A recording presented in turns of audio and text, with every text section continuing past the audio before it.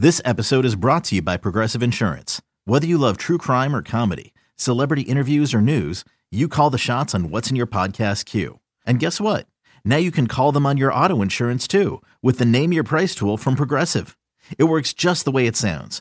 You tell Progressive how much you want to pay for car insurance, and they'll show you coverage options that fit your budget. Get your quote today at Progressive.com to join the over 28 million drivers who trust Progressive. Progressive Casualty Insurance Company and Affiliates. Price and coverage match limited by state law. The Rays Radio Network proudly presents This Week in Rays Baseball. Here's your host, Neil Solondz. Well, we appreciate you joining us. Boy, on the eve of Super Bowl Sunday means baseball is certainly right around the corner. In fact, we're going to have our first Countdown Opening Day show next Thursday, and the guy who will be hosting that is entering yet another year with Dave Wills' Voice of the Rays, and that is Andy Freed. Andy, we're going to hear from a lot of other guys during the course of our podcast, including some players and some prospects, but it's great to have you on, and I hope it's been I'm sure it's been a quick off season and a busy off season, but it's good to be getting back to baseball pretty soon. It sure is, and don't sell yourself short too. You know, it's a major part of what we do. So while I'm with Dave during the games, you are as well, and we're our own little broadcast family. So very, very excited about getting this thing started again. And just like you, it can't get here fast enough. And I think there are a lot of reasons for interest for me. I mean, you know, adding a Charlie Morton to the rotation has me very excited. Adding a Mike Zunino to the catching situation has me intrigued. And beyond that, I think probably mostly is getting to see a lot of these young players continue to gain opportunity and continue to grow, and just see how they evolve is going to be a big part of the storyline. Yeah, I mean, I'm very, obviously, extremely intrigued by this team. I think the Rays are one of the most exciting and intriguing teams in baseball in terms of cutting edge and risks that they're willing to take. You know, there's kind of a narrative going on. I even heard it from, you know, Eric Neander and Chaim Bloom and people that cover the Rays that everything went right last year. I mean, I don't think everything went right last year. I think a lot of things went right. You know, the opener thing didn't exactly blow up on them. It kind of turned into a new cutting-edge strategy. But, you know, there were plenty of injuries to this team. There was plenty of things that did not go to plan. You know, Carlos Gomez did not perform really the way that we had hoped offensively. You know, Jake Bauers ended up having a pretty bad second half of the year. So, in other words, not to single those two guys out, but things didn't go exactly perfectly, and they still won 90 games. So I think the lesson is very rarely do you get a season where just about everything goes perfectly. When it does, you get a season like what the Red Sox did last year. Mm-hmm. You know, just about everything they wanted to worked out perfectly. That's when you get like an 84 Tigers or an 86 Mets or, you know, a 69 Orioles until the World Series. That's how you have those incredible years.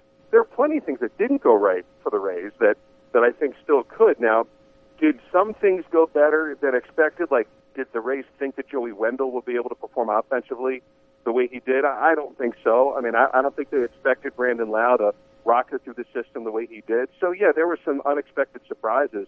But I think, and you and I say this all the time, at the end of 162 games, if you win 90 games, that's deservative of a 90-win team. So to me, the Rays are a legit 90-win team right now. And from the subtractions they made and from the additions they made, I feel very good about it, except for the Rays are going to have to really rely on young arms in that bullpen late. And I still would like to see them be able to pick up some sort of veteran or two veteran relievers that have done it before. I think that could go a long way, because you even look at what Sergio Romo did last year. You know, Romo wasn't exactly always locked down as a closer, but his confidence, I think, does breed to the rest of the group.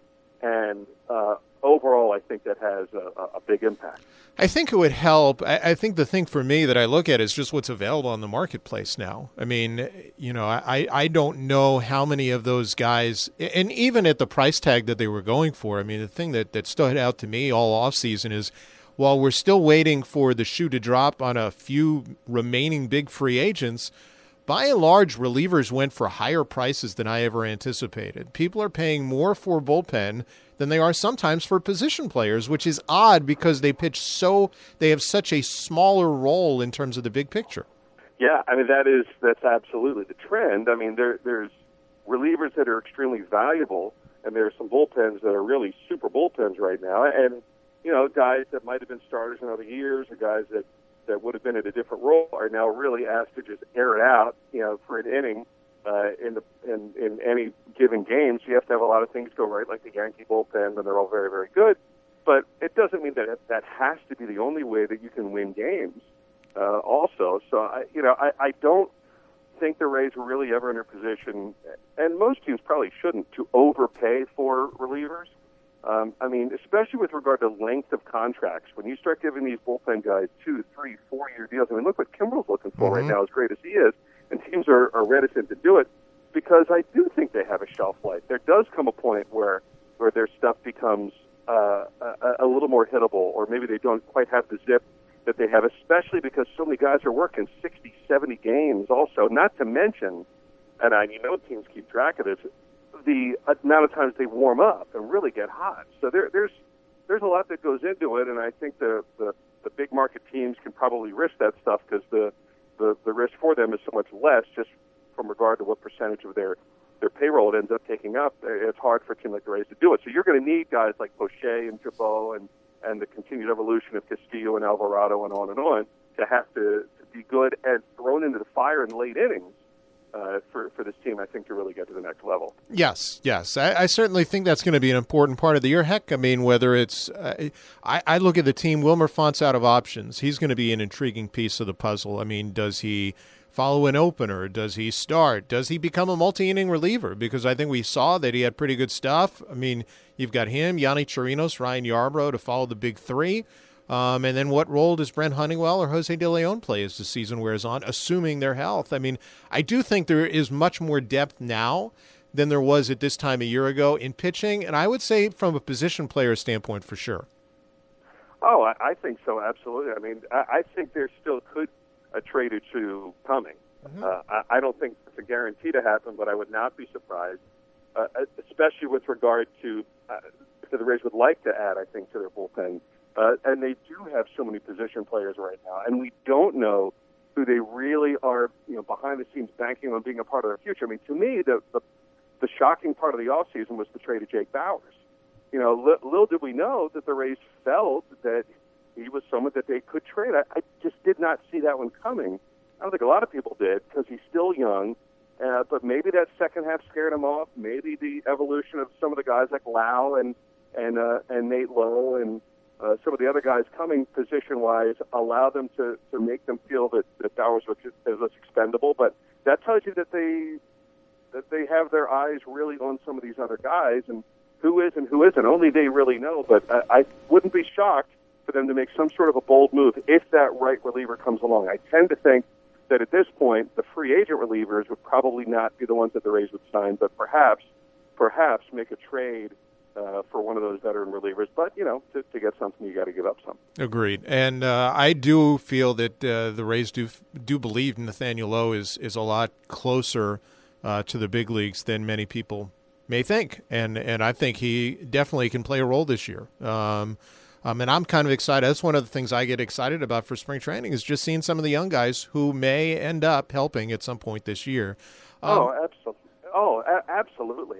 I think this is a very exciting time to be a Rays fan because a lot of these names that we've been hearing about for so long and all of these prospect lists that come along, and you see all these names, but we've never seen them pitch except for maybe on, a video.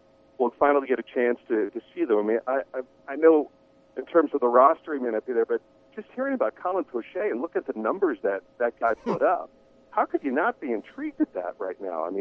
You both know, too, that, the players in the majors, there's quite a big difference. There's an enormous difference, and then doing it on a regular basis in the majors. But when those numbers are so good and so dominating, you've got to think that relates somehow.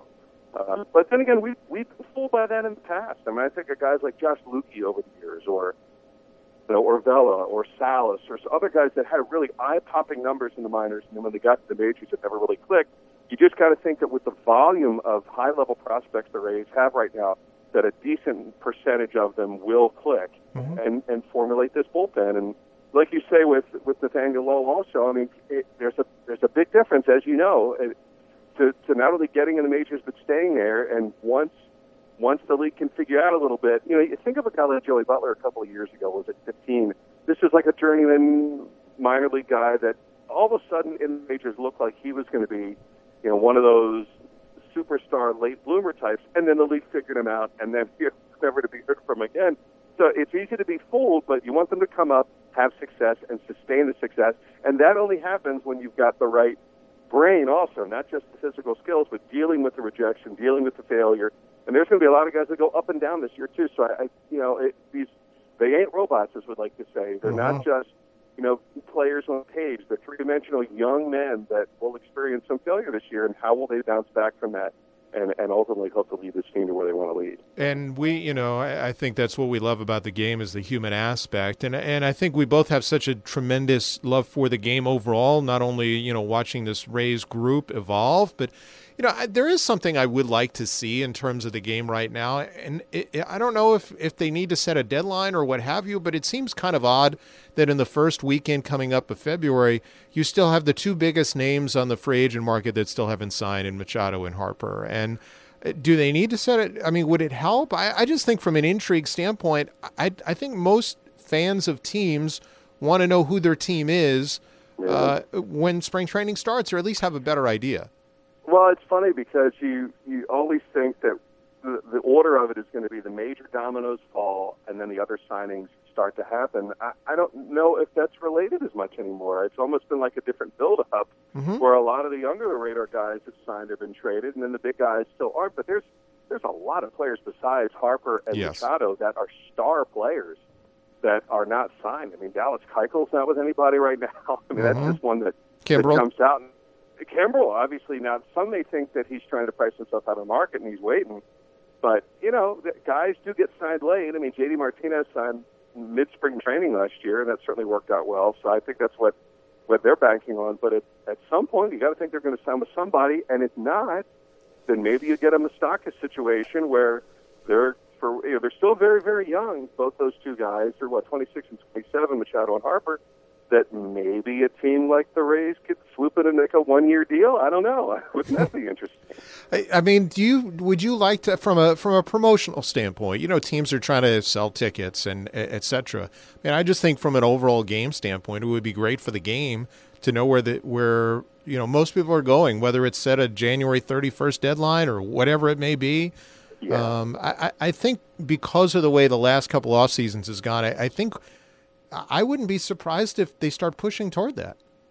I wouldn't either, especially because the Royals last year brought Moustakas back when there was suddenly no market for him, which was surprising to everybody.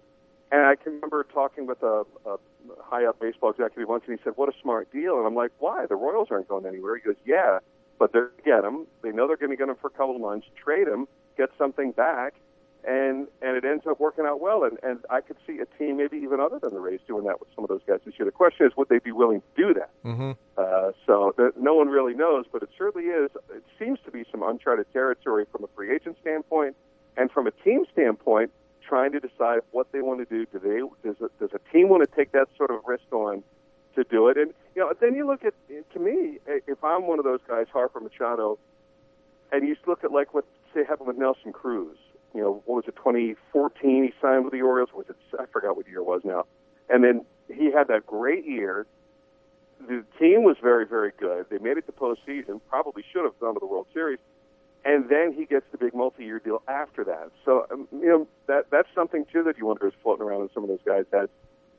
Could I go somewhere and maybe wait another year for the big long-term deal? Because they're so young, if they stay healthy, they should be great. And then that's good for the teams, too, because nothing's better than a guy that's motivated for a big contract the next year. No question about that. Andy, it's going to be fun to follow and enjoy what I would call the last weekend, so to speak, before we start to really ramp up. Countdown to opening day, of course, is going to be Thursday on our flagship and on the network. And before long, we'll be getting into spring training games. Have some fun.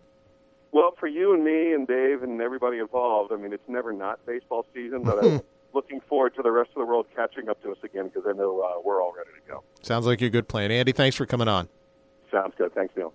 Again, thanks to Andy Freed for coming on our latest podcast, and you can catch him on our first Countdown to Opening Day show with Dave Wills starting at 7 o'clock on Thursday, February the 7th. Look forward to that first show.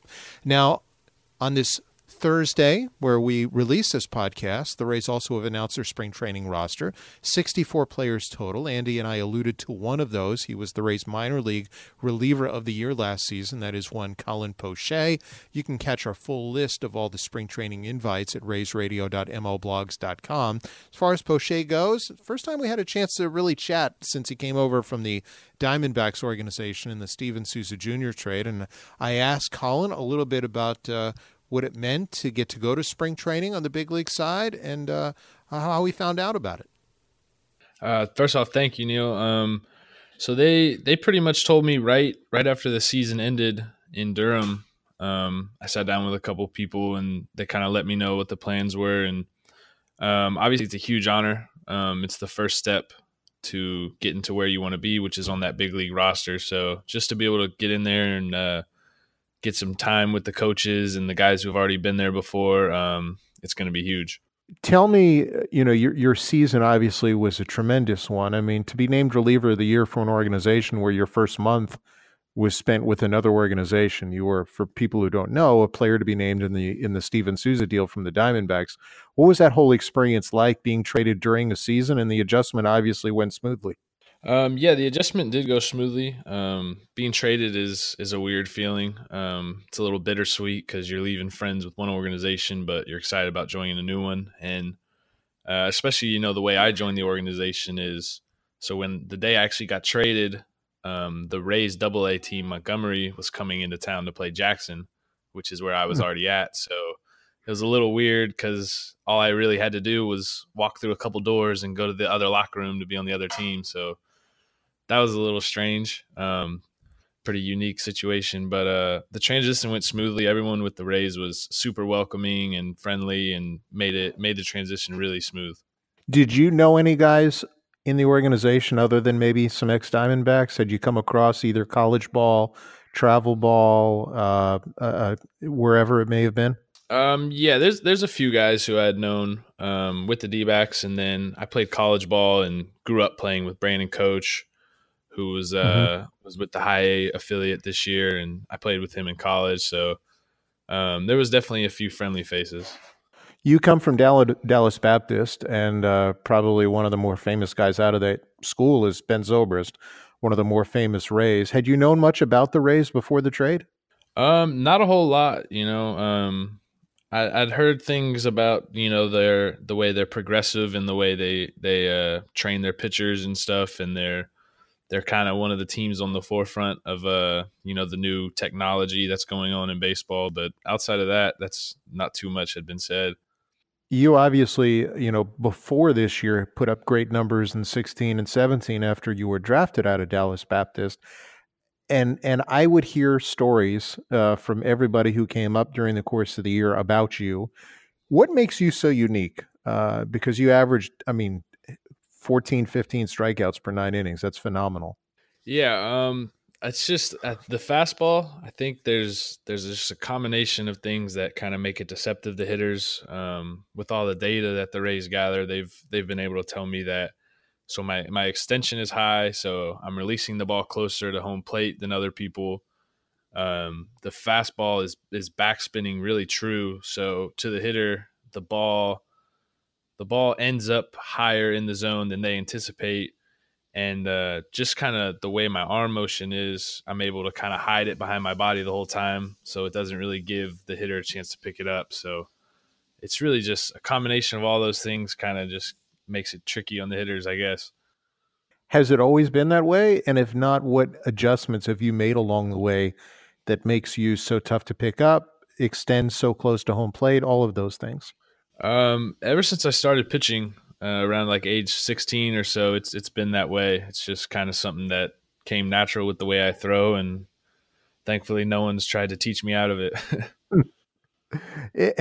And have you always had, when did you start to learn about spin rates, extension? Have you always gotten swings and missed off your fastball? Because you're not, from what I understand, a really hard thrower. Correct. Right? Yeah. So I knew in my head that I was getting these swings and misses, but I never really knew why until I got to DBU, and the pitching coach there, Wes Johnson, who just got named the Minnesota Twins pitching coach, was there. Mm-hmm.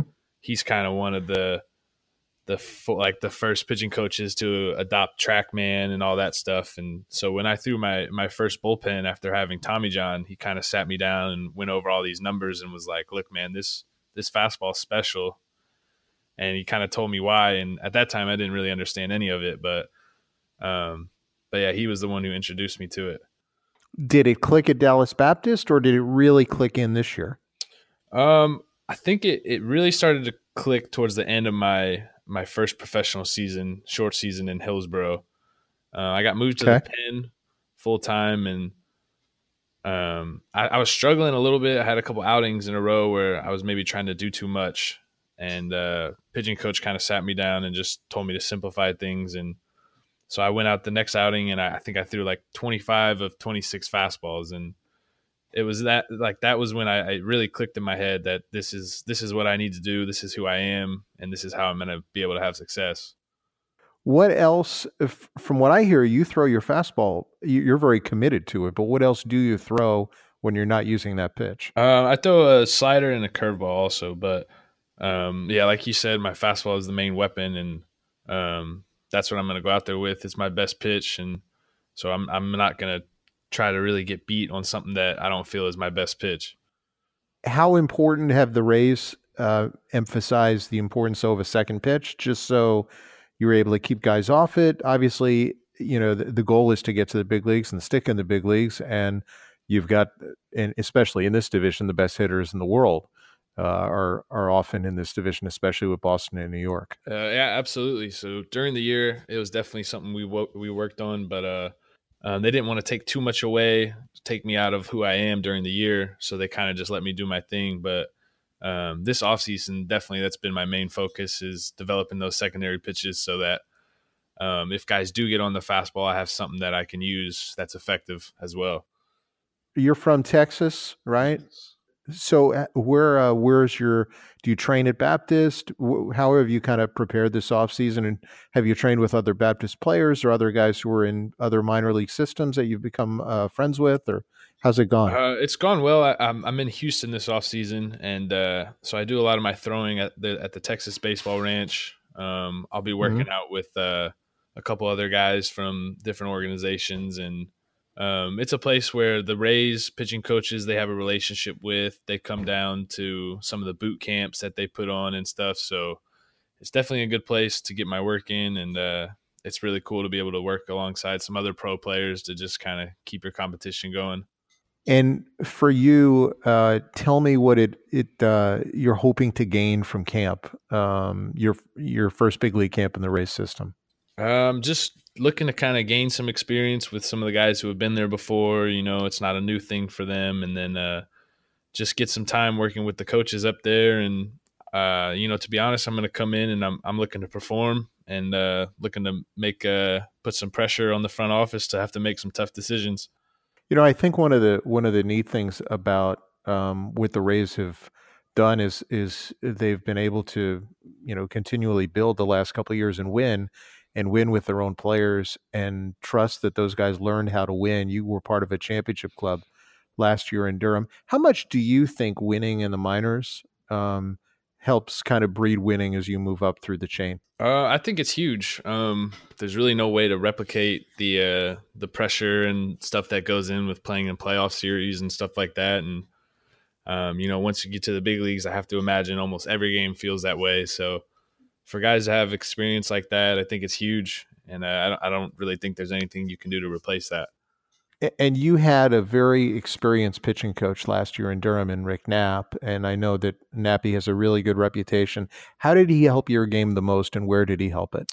Nappy's awesome. So he's been around for a while. He's coached Cy Young winners in the big leagues and stuff. And the really unique thing with Nappy is he is that old school coach who's been around the game for so long, but he's so open and welcoming to the new technology that it's really just a perfect blend of both worlds. And so it's really cool to see him constantly striving to get better.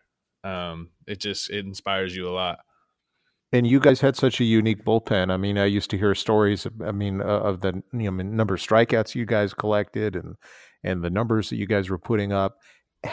Who was most helpful to you just in adapting, and guys you could kind of pick their brain and helped you kind of grow last year? So some of the older guys who were there first, like Adam Kalarick and Kittredge, they were pretty big in keeping it light, and I mean they've pretty much seen everything in the game that you could see, and so they were definitely really helpful in kind of guiding you and stuff like that.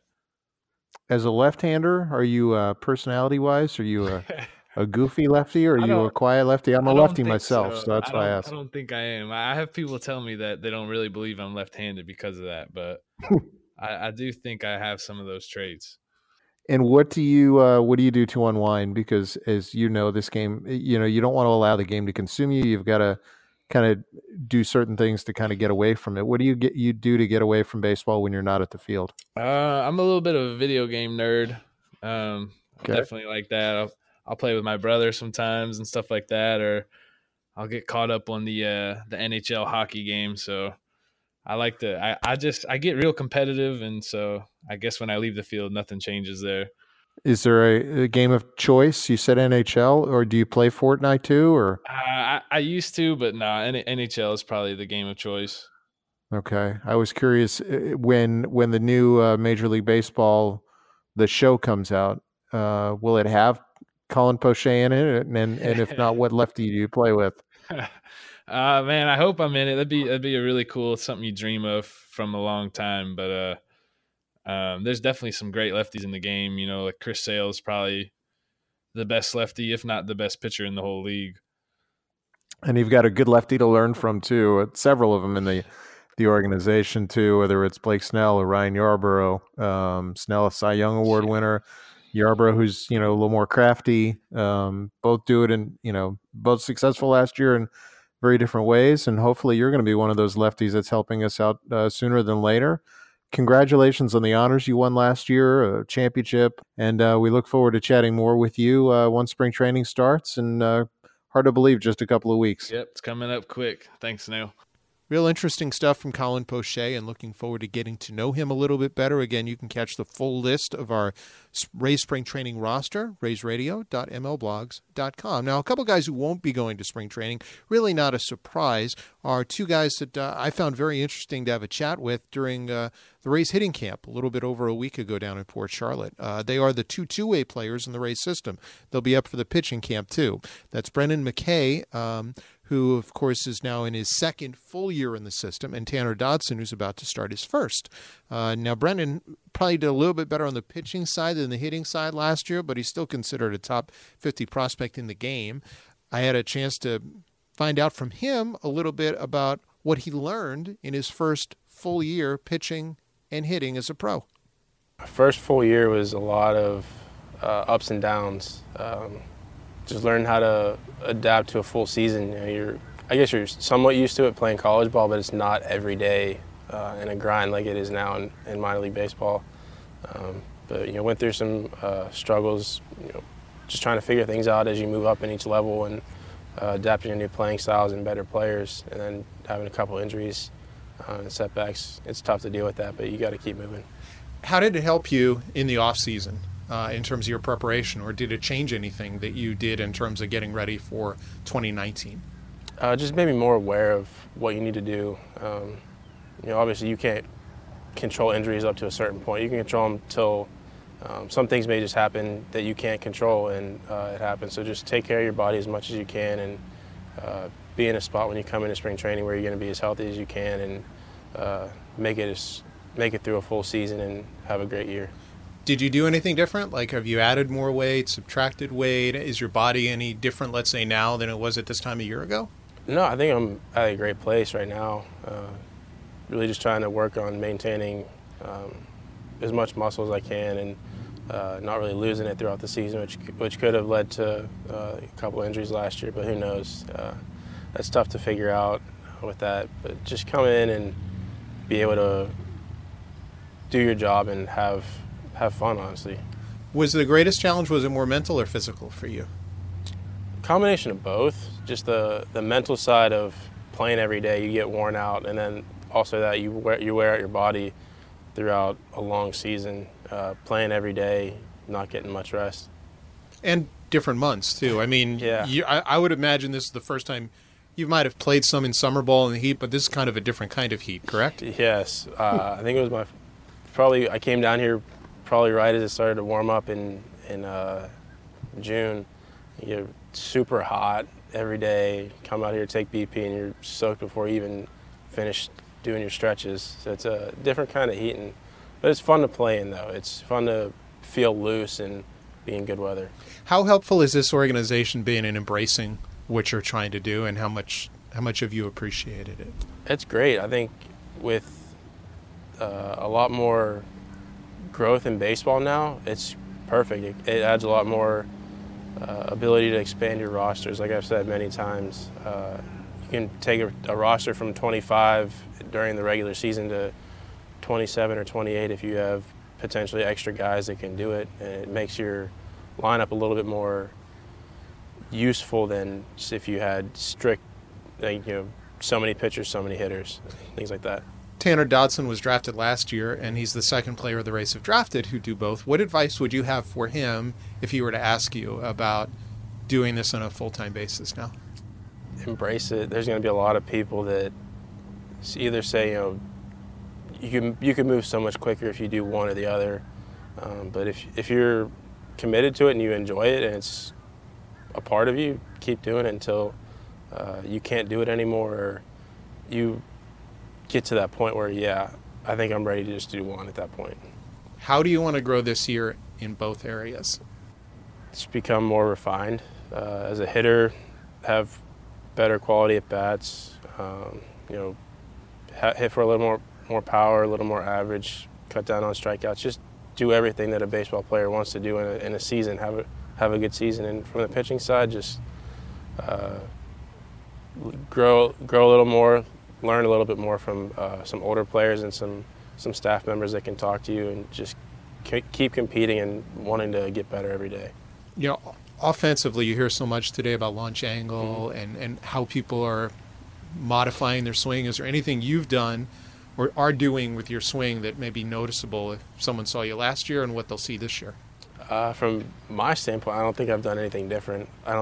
I get what launch angle is, but you don't really necessarily have to change anything in your swing.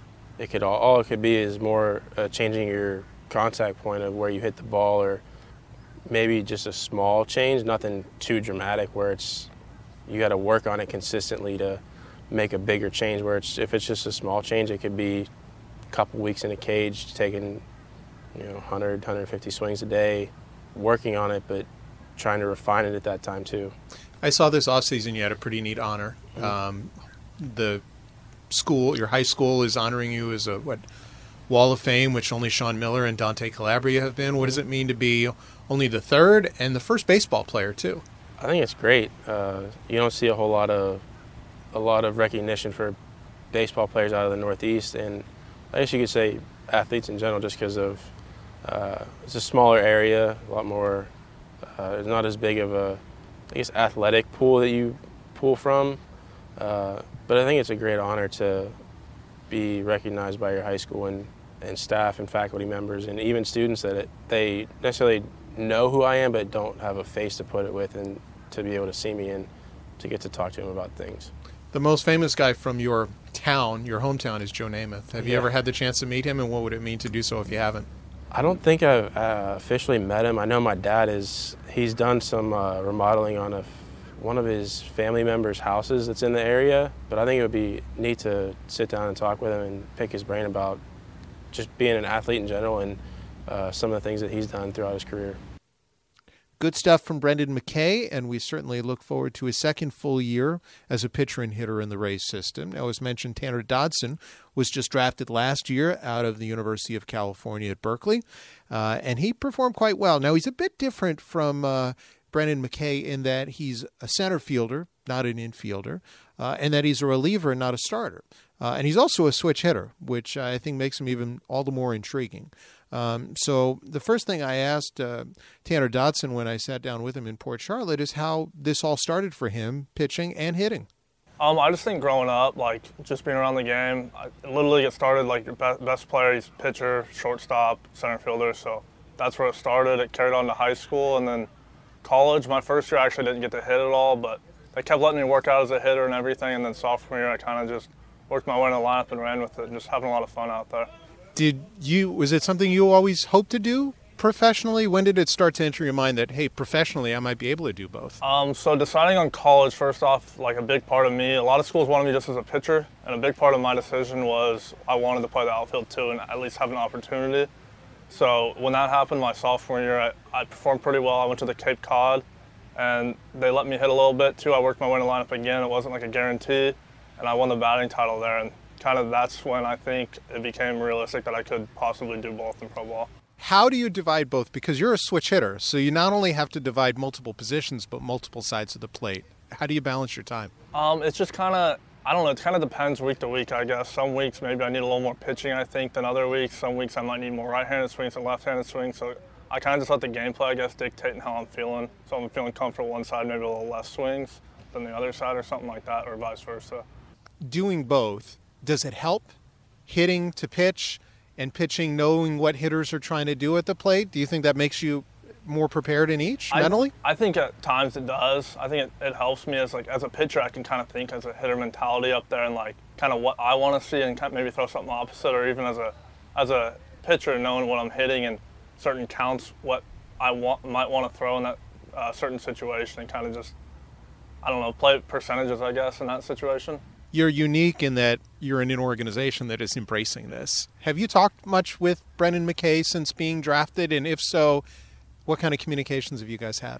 We don't really we don't really talk about the two-way. We like yesterday we were playing catch because we're both at hitters camp. We're the only two pitchers here. So it's kind of just like, we both, I think, kind of just like mutually know that we're kind of different too. He's a starter, I'm a reliever, so it's a little different for both of us. But here and there we do talk about like the management and all that, but nothing too major.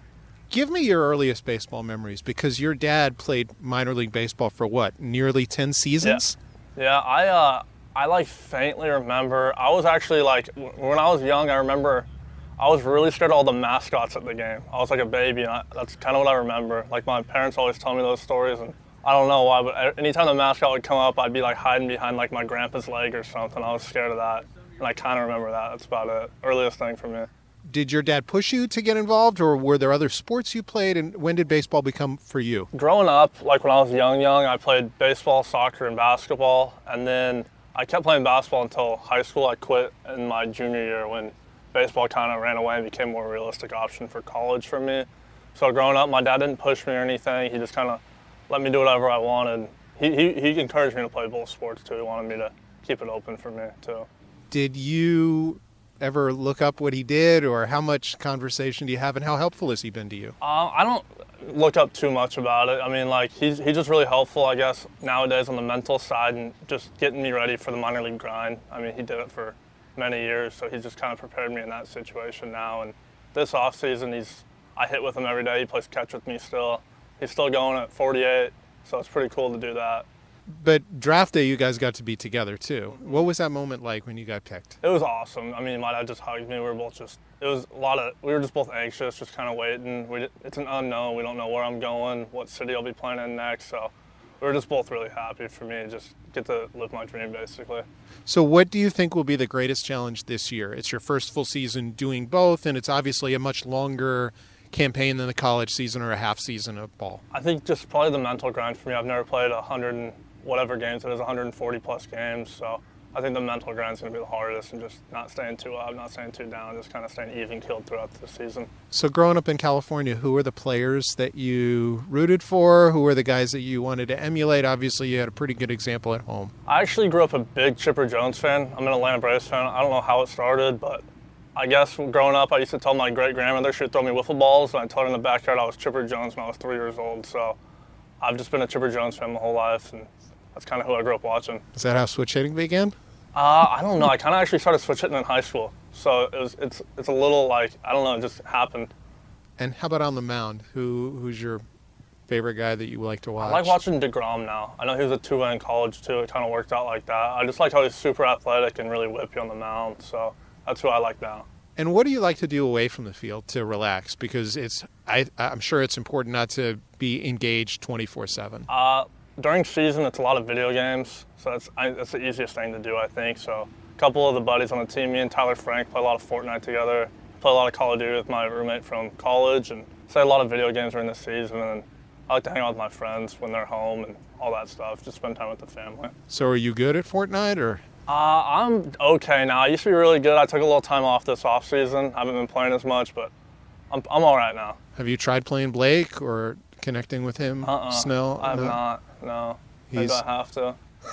I heard he's pretty good. He streams, I think. Yes. Yeah. You're not on Twitch? Or, no, I'm not. I like to stay low key.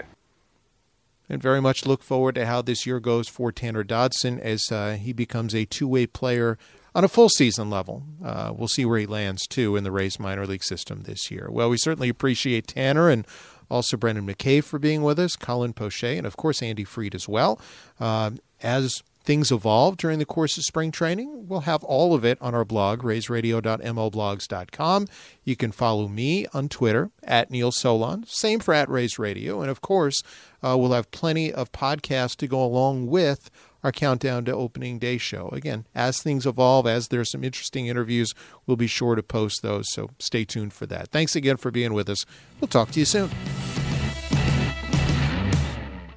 Hey, Rob Bradford here. You guys know I'm always up for a good MVP story, and one of the best stories is Wasabi Technology. Wasabi is the world's hottest cloud storage company, and it's become the go-to provider for professional and collegiate sports teams, including 20 Major League Baseball teams like the Red Sox and NHL teams like the Bruins and Vancouver Canucks. Even the Liverpool Football Club is getting in on the Wasabi action. So, why is Wasabi the MVP? Well, Wasabi was purpose-built to free businesses from skyrocketing storage costs and unpredictable transaction fees that the Amazons of the world are charging. In fact, Wasabi is up to 80% less than those hyperscalers and doesn't charge a cent for businesses to access their data. From Wasabi's AI-enabled intelligent media storage, Wasabi Air, to the industry's only cloud storage service with triple protection against cyber criminals, data deletion, and ransomware, Wasabi's taken the lead in driving innovation in data storage and helping sports teams to unleash the power of their data. Wasabi, another Boston-based championship team.